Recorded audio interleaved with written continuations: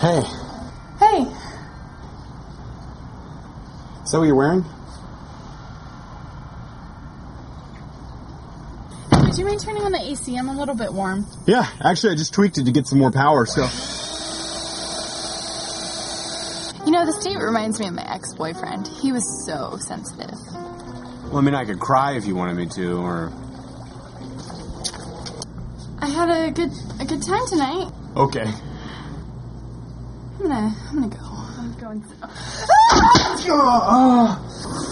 I'm so sorry. I think that was a reflex. Yeah, that's cool. I would have done the same thing. I cannot feel my face.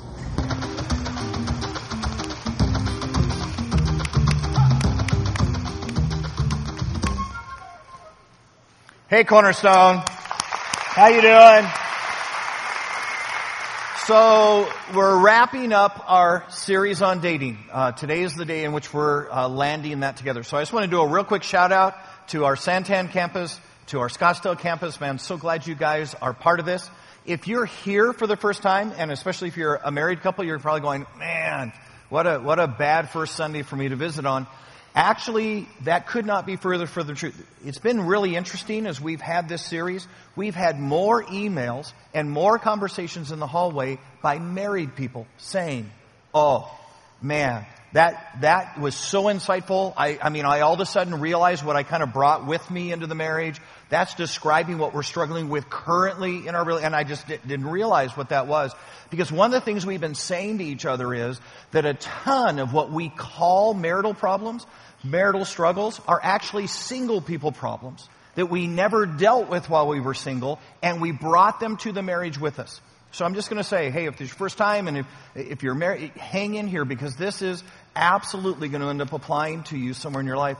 And secondly, if you've got kids, probably the second most important conversation you're ever going to have with your children is this conversation about who they date, how they date, what they should be looking for when they date, what ought to be deal breakers when they date. And parents, you want to help them do this well, or they're going to marry Tuwala and you're going to be in trouble. So this is a big conversation, okay? You want to get this right. So one of the things that we're going to do today is we're going to land the 5 non-negotiables. We've been saying this all along. We started out with it. We said that we were going to get to this. And what it is, it's a card in which we said, look, we're going to set down some priorities for the people that we date. And the part that was interesting and fun is we said, look, God is going to ask us to reserve the first 2 for Him. He's going to say, look, I've got 2 non-negotiables that every Christian should have on their dating card. But the next 3 are totally up to you. You get to decide whatever you want to decide about the next 3 non-negotiables. You know, I'm only going to date people who. And so if you're a guy and you go, look, she has to look like Angelina Jolie, that can be number 3 right there. It's going to take you a while to find her, but you can do that, okay? That can be number 3. If you're a gal in the room and you say, hey, look, I'm just telling you, it's a non-negotiable. He has to have the Donald Trump comb-over thing going, or I'm not dating. If that's important to you, you can put it on the list. See, this is the really, really cool part about this thing, is that God has said, hey, look, I want you to find a person that you're thrilled with, and so I'm going to reserve the first 2 for me, but you get to decide the next 3. And so we're actually going to land this together today. Now, here's the thing I do want to say to you. What we're going to push into each other's lives today might be the most uncomfortable of the 5 discussions that we're going to have. And I'm just going to ask you to say, hey, you know what? I'm going to sit here with an open heart. I'm going to listen and see if maybe God would speak to me today before I start coming up with my excuses or reasons. Okay? I'm just going to see what God would do. And there's going to be a moment in here, I just want to say to the married couple, there's going to be a moment in here where you're going to go, wow, this sounds like it's only for singles today. Hang on. We're going to get to a place that you may get more out of this today than our singles do. Okay, so here we go on the process. All right, here's what I did. I created a list of potential non-negotiables, deal breakers, so to speak. And so we're just going to do a real quick survey. You raise your hand if you say, hey, Lynn, that might be one of my non-negotiables. It might be a deal breaker. Would it be a deal breaker for you if the person that you were dating had horrible halitosis breath? How many go, you know, that might be a problem for me? Okay, the rest of you are just going, man, buy a bottle of Scope. It's good. How many people would say, hey, it might be a deal breaker for me if they were a cat person? That'd be a deal. See, I'm with you. I am not marrying the crazy cat lady. I am not doing that. That's like number 3 on my list. All right. How many would say it might be a deal breaker if they smoke? If they smoke. Hey, you realize in 1950, nobody would have raised their hand and gone, oh, what's wrong with that? All right. How many would say it might be a deal breaker if they're disrespectful towards their parents? How many say that might be a deal breaker? You realize what just happened there, right? All the old people went, yeah. Especially the ones that have teenage kids. They're like, yeah, that's a deal breaker. All the young adults in the room are going, what's the problem with that? Why would you even bring that up? What's that about? You wait. All right. What if they were just the opposite of you on raising kids? So one of you's like, let the kids run through the fields. Let them pick flowers. Let's just make them happy. And the other one's like military academy. You know, I mean, what if you were like polar opposites on raising kids? How many of you say, hey, that might be a deal breaker? All of you that have kids. All right. Who would say if we're the opposite on money? So like one of you says, hey, we ought to be saving, and saving is when you take your paycheck and you take a piece of that and you put it in the bank. And the other one of you says saving is when the difference between the retail price and the sale price is savings. That's savings. And you say, so if we were way different on money, that might be a deal breaker. Okay, all right. So, here's the interesting thing.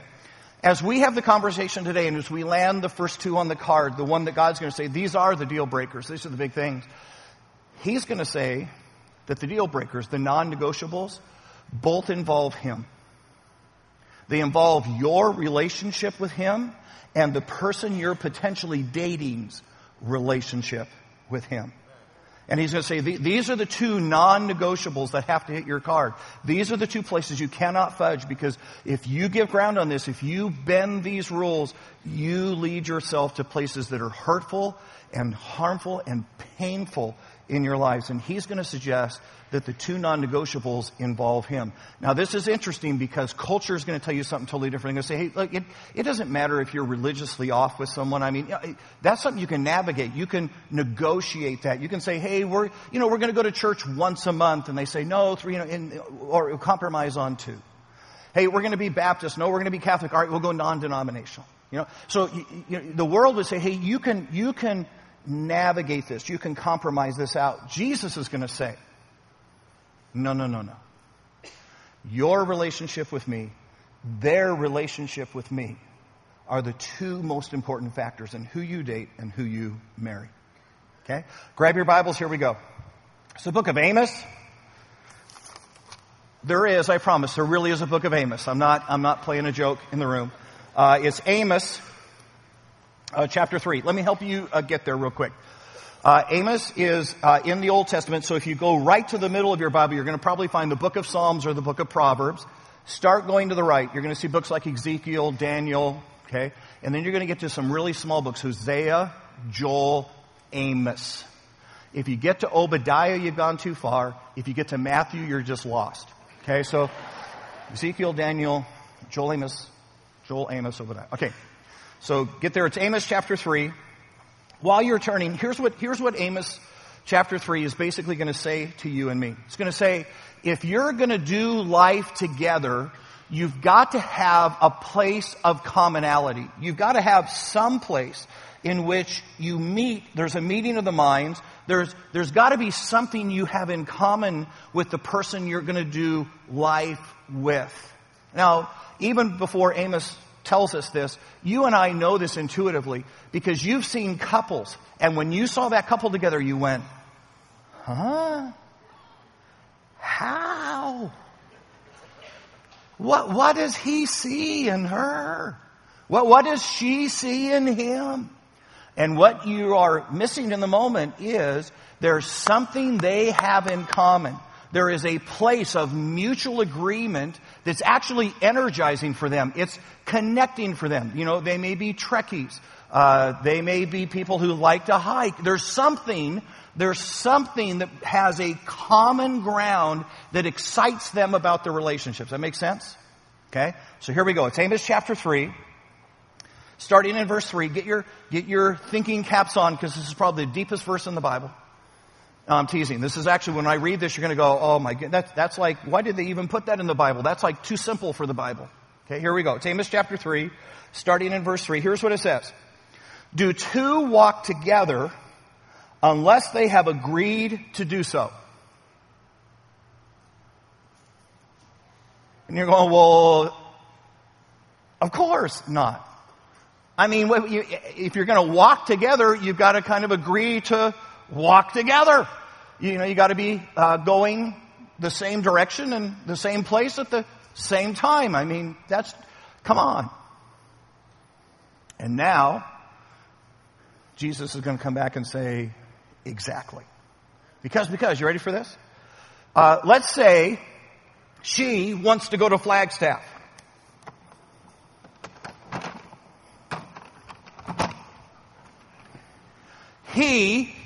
He has his heart set on Yuma. Are they riding in the same car? There's just no chance, right? It's opposite directions. It's completely different way. Two can't ride together unless they're going to the same place. I mean, that's only logical. So if they're going to ride together, what has to happen? One of them has to agree not to go where they were planning to go and instead to go where the other one was going. Make sense? Okay. So, she's a Christian. She's committed her life to following Jesus Christ. Which means every single decision of her life, she filters through what would Scripture say, what would Jesus want. He's a non-Christian. And guys, look, here's the deal. If you're in the room right now and you're pre-Jesus, you haven't made a decision for Christ, you just need to hear us say, it's okay. And nothing you're going to hear today in any way is intended to put you down or belittle anything. Because here's what you need to know. We have built a church where people who are trying to figure out Jesus have the time and the grace to figure that out. And so you're in exactly the right room. And here's the other part of this. Every one of us was you before we were a weird Christian. We were. Okay? So we get it. But here's what we also get, and here's what you understand if you're still trying to figure Jesus out. When people give their lives to Jesus, something strange happens to them. Their life begins to go in a completely different way.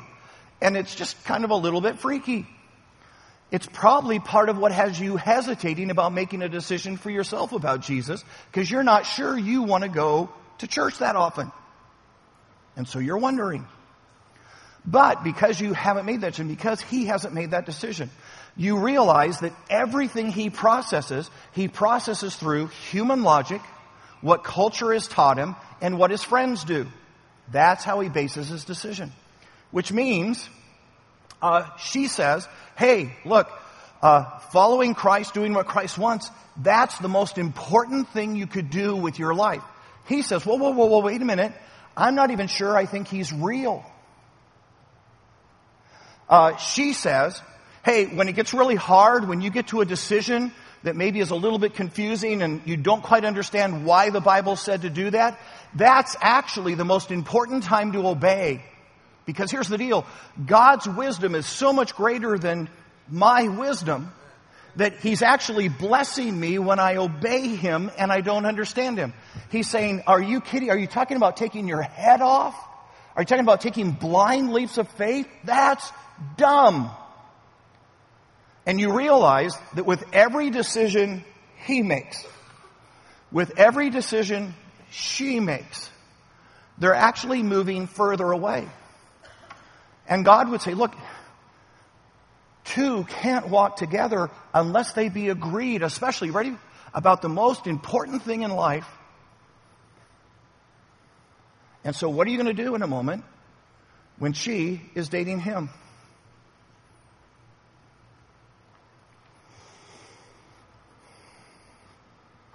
If you're a Christian and you're dating a non-Christian, here's what you need to know. You will eventually take Jesus out of your relationship. If you stay in that relationship, you will eventually take Jesus out of that relationship. You will. Here, let me explain why. he can't possibly, she can't possibly, because they don't know Jesus, find a commonality with you around Jesus.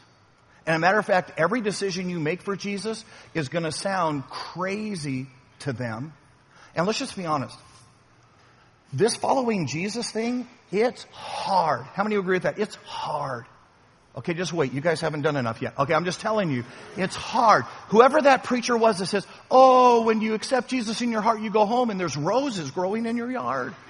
You walk up to the door and your kids are suddenly obedient and compliant. It's a miracle when you become a... They lied. Are you kidding me? This following Jesus is the hardest thing I've ever done. It's the hardest thing you will ever do. And the only way that I can survive it, the only way that you can manage it, is that when you and I became a Christian, in that moment, God placed the Holy Spirit inside of us to give us direction and to give us strength. Guess what he doesn't have? And it's not his fault. He just doesn't have that capacity. So the only way that you two are going to walk together is you will eventually have to decide to leave Jesus out, because that's the only common ground you have. Some of us in the room are going, well, Lynn, I don't think you thought this through, because I'm actually a backslidden Christian. See, the truth is, I've asked Jesus in my heart, I've prayed the prayer, and, I come to church once in a while, but if I'm going to be honest, I live more like the world than I do like Jesus. So the truth is, I have more in common with people who don't know Jesus than I do with Christians. So we're doing just fine because we've got all sorts of mutual agreement. No, you're actually in trouble. Let me explain why. When a Christian dates a non-Christian, you're defrauding them. How many of you know what defrauding is? Okay, 3 lawyers. Just raise their... Okay, all right. So let me help. Defrauding is when I promise something, I sell something that I cannot deliver. Okay? So when a Christian dates a non-Christian, and when that Christian behaves like a non-Christian because they're backslidden, they're promising that person, hey, I'm going to be this wild and crazy backslidden person the rest of my life. It's kind of like as if I said to you, hey, I've got this incredible lot. It's up in Pine Top. It's got trees. It's got this beautiful stream going through. It's a great place to build a cabin. I'll sell it to you for $200,000. You buy the lot. You take a look at the, not the map, the deed. You take a look at the deed, and you realize it's swampland in Florida. I just defrauded you. See, when you're a backslidden Christian and you're doing all that stuff together because you're more like them than you are like Jesus, see, he thinks he's dating Miley Cyrus. So you know what she thinks? She thinks she's dating Kanye West. And that's just the way it's going to be. Here's the problem. You ready for this, guys? If you're a child of God and you're living backslidden right now, God will not leave you there. He won't. He's going to do whatever he has to do to get your attention, get you down on your knees and repenting. Which means, you ready? The hound of heaven will chase you until you're done running. And there's going to be a moment. And I don't know when that moment is. I don't know if that moment's when you get married. I don't know if that moment's when you have your children and you start saying, hey, my kids need a spiritual foundation. I don't know if that moment is driving along in a car by yourself and suddenly your life sweeps over you and you just go, what am I doing? I'm a Christian and I'm living a horrible lifestyle. I don't know when that moment is.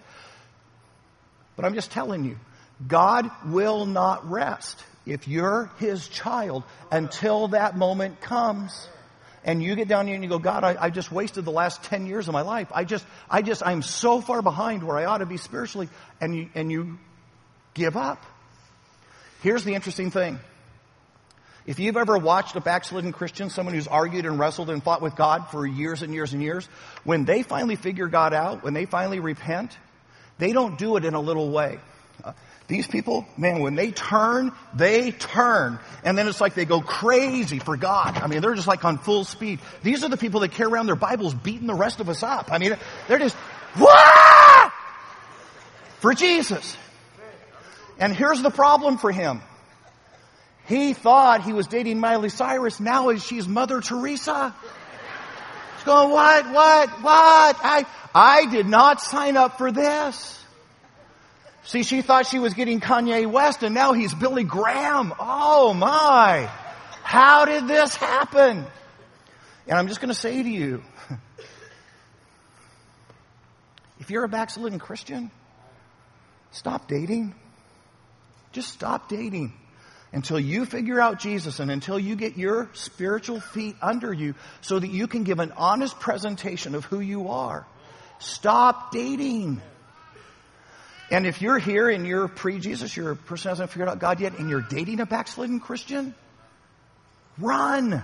Do not pass go. Do not collect $200. Run. On your way to the parking lot, break up with them and tell them they can find their own ride home because you're done being defrauded.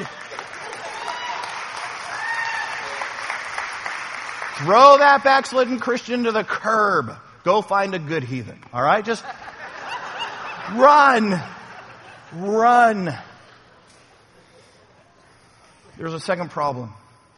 When Christians date people who don't know their Jesus yet, they absolutely violate the yoking principle. Okay? So grab your Bibles again. It's 2 Corinthians. If you're not familiar, go to the back of your Bible. Start working to the left. 2 Corinthians. If your Bible has 3 Corinthians, you've got the wrong Bible. Throw it away. 2 Corinthians chapter 6. And I'm just going to prepare you for this, okay? This is one of those moments in the Bible where the Bible just kind of puts it out there. Doesn't pull any punches. Doesn't worry about being too politically correct. And here's what Paul says about this very topic that you and I are talking about. Here it is. It's 2 Corinthians chapter 6, starting in verse 14. Do not be yoked. Remember that word. Okay? Yoked. Do not be yoked together with unbelievers. For what do righteousness and wickedness have in common? Can two walk together except they be agreed? Or what fellowship can light have with darkness? I mean, think about this for a second. You realize light and darkness are mutually exclusive. See, having light means the absence of dark. Having darkness means the absence of light. How in the world do you put those two things together, he says. What harmony is there between Christ and Belial? Or what does a believer have in common with an unbeliever? What agreement is there between the temple of God and idols? For we are God's temple of the living God. As God has said, I will live with them, I will walk with them, I will be their God, and they will be my people. Therefore, and here's his answer, therefore, come out from them and be separate, says the Lord. Now, look, this is not saying that a Christian can't have friendships with people who don't know Jesus. That's not what it's saying. Matter of fact, you need to have friendships with people who don't know Jesus yet because you're their best shot to understand Jesus, to see Jesus on you. What he's saying is you cannot have dependent, leaning, life-affecting relationships with people who don't know your Jesus. So, see if I can help.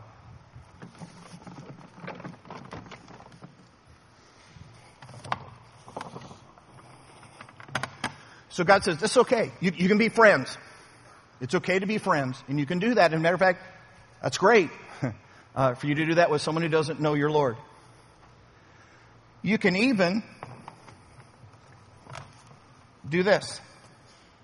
So you can have somebody who doesn't know your Jesus, who leans on you, who says, hey, I'm really struggling with my life right now, trying to figure something out. Would you give me some counsel? Would you advise me? And what an amazing moment for you to then advise them scripturally.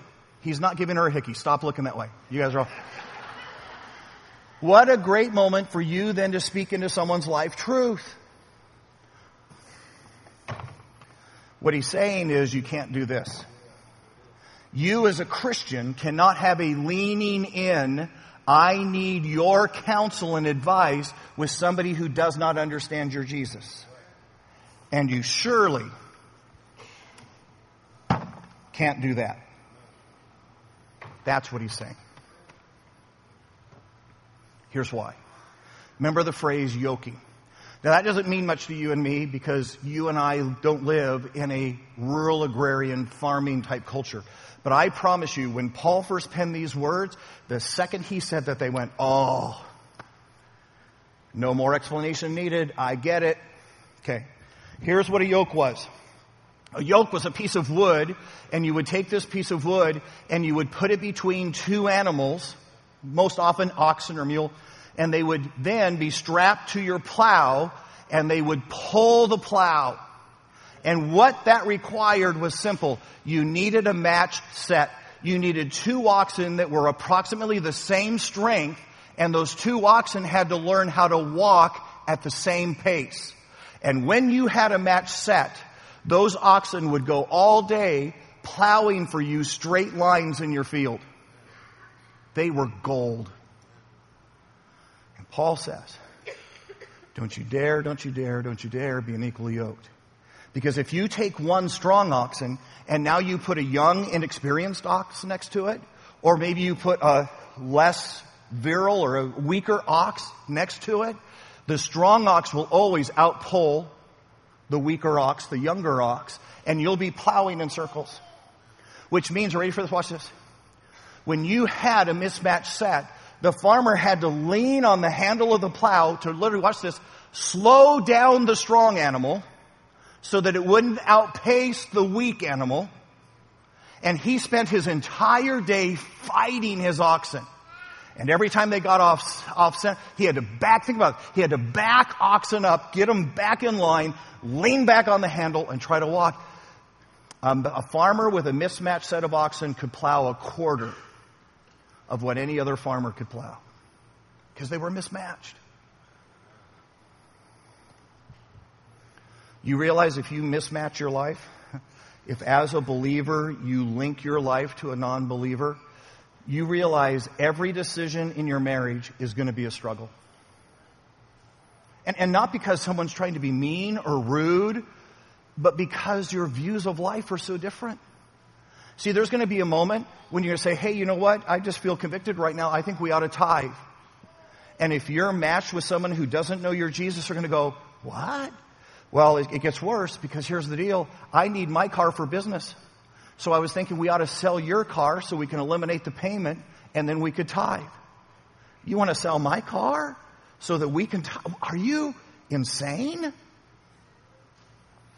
Hey, we're going through really hard times right now. And I just don't sense in our lives that we've done anything wrong or we've been disobedient to Christ. So I really believe that although you lost your job and although we're struggling financially, I think maybe this is the hand of God teaching us something in our lives.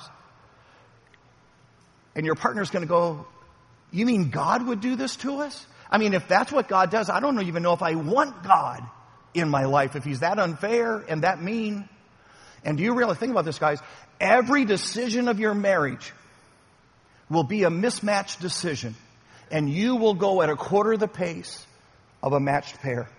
And you'll be wondering, why aren't we connected more? Why are we still struggling with things after 10 years that I've seen other couples be done with after 10 months? Because you're mismatched. Now, I know the passage specifically talks about Christians and non-Christians being paired together, but I'm going to suggest to you, I think the application goes further. I think the application also goes to strong Christians, mature Christians, matching their life with baby Christians. People who are nowhere near them in their own personal maturity. And that's actually a mismatched set. So just to kind of help that out, I've actually asked for some help to illustrate it here. So we're going to bring out our mature oxen first. I couldn't get an oxen. I looked, it wasn't viable, so close enough, right? So this is going to be, okay, here we go. There you go. All right. So this is our mature Christian. This is our strong, healthy, vibrant Christian ready to pull the yoke. And then we're going to match our mature Christian up with a baby Christian. So bring the baby Christian on.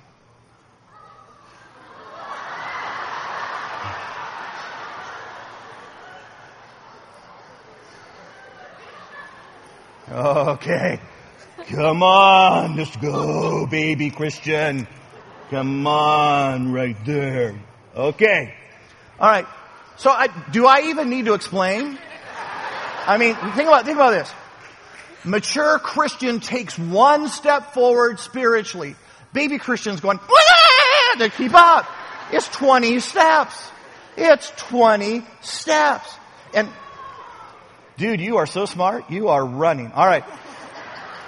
And guys, look. Here's what's going to happen. The mature Christian, without even trying to be obnoxious, is going to end up dragging the baby Christian everywhere. I mean, think about it. The mature Christian says, hey, you know what? I think we ought to not only be at church on Sunday, I think we ought to start serving. Serving?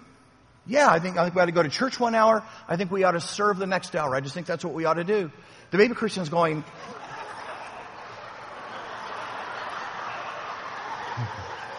she's already trying to get out of the relationship. The baby Christian's going, don't you know that Sports Center starts at 9? Right? You understand, right? And so, guys, I'm just going to tell you. The baby Christian will forever resent the mature Christian. Because they feel like they're being dragged along. You want to make this thing really disproportionate? Make the mature Christian the wife.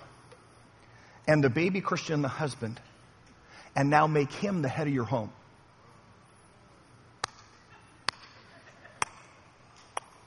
How ugly does that get? How often is there something to be decided? There's a decision to make for the family about the kids or about finances or about even vacation. And she can see it way before. And he's back here going, I don't understand. I mean, why would we do that? I don't get it. How frustrated is she? How resentful is he? And I'm just telling you. Can two walk together except they be agreed? And they can't. All right, let's thank these guys for coming out, for doing that with us.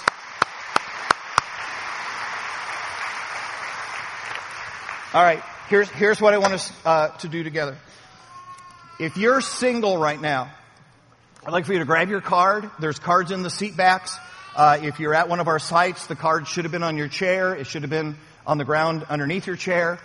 But grab the card. Here's what I'm going to challenge you if you're single right now. I'm going to challenge you that number 1 and number 2 belong to him. And here's what I'm going to ask you to place at number 1 and number 2. Number 1, I will only date Christians. Number 2, I will only date Christians who are comparable to me in their walk with Christ. I will not mismatch my maturity. Okay? Number 1, number 2. And then we're going to give you a few minutes to sing. You get to fill out the rest. Okay? The rest is you. Blonde hair, blue eyes, the rest is yours. Okay? You get to do that. But I want you to be able to leave today and go, hey, I've got this figured out. While they're doing that, I want to talk to married couples. Because here's my guess. My guess is in this room, as we had this conversation, for some of us, that was tough. Because we realized we are in a mismatched set. And so now we're left with, okay, now what do I do? If you're the mature one, if you're the Christian with the non-Christian, or you're the mature Christian with the baby Christian,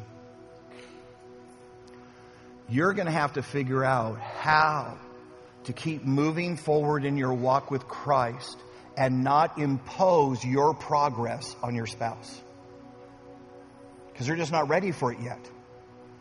And if you keep dragging along, if you keep insisting, if you keep saying, hey, why can't we make this decision? they're going to end up resenting you, and they're going to end up resenting your Lord. And news bulletin, you are not your spouse's Holy Spirit. I had a lady who was in the first service. She came up to me after the first service. She said, Lynn, you described my home when you talked about this mismatch thing. And she said, I can't even tell you, I got resentful toward my husband. And she said, I literally had to stop praying for my husband. I said, what did you mean, stop praying for? She said, because my prayer was, God, fix him. And I realized it was a horribly selfish prayer. And I had to start praying, God, fix me. Let me be able to do my walk. Let me not be dragging him. Let me just serve you, and let me give him the grace to figure you out. Sometimes the thing that's keeping your spouse from God is your spouse. If you're the baby Christian, or if you're the non-Christian and you find yourself in this relationship,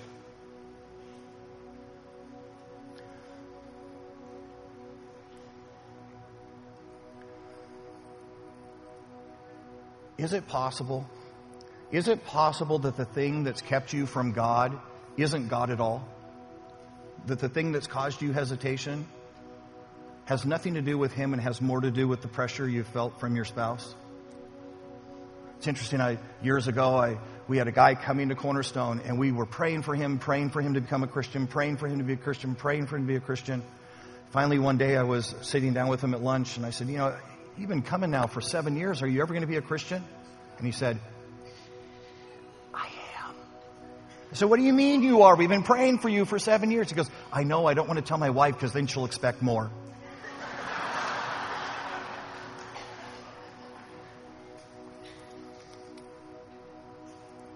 And isn't it true? Isn't it true that you already know in your heart you're going to make that decision?